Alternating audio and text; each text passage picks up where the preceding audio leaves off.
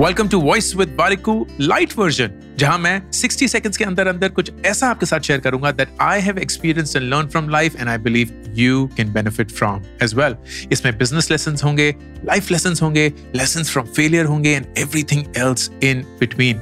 6 दिन हर हफ्ते, हर रोज एक्सेप्ट फॉर थर्सडे आपके फेवरेट पॉडकास्ट प्लेटफॉर्म पे, क्योंकि थर्सडे को मेन पॉडकास्ट एपिसोड भी जारी है। This is voice with Warikoo light version.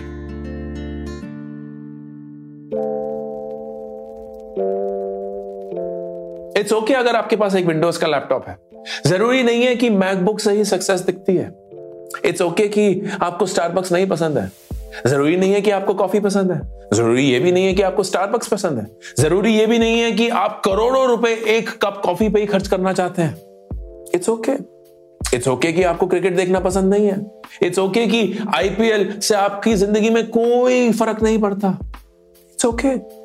समाज ना बहुत सारी चीजें बोलता रहेगा, अगर ये नहीं करते क्या बात कर रहे हो, हर एक इंसान करता है। पर दोस्त, हर एक इंसान मैं नहीं हूं ना, मैं हूं और मैं वही करूंगा जो मेरे लिए सही है।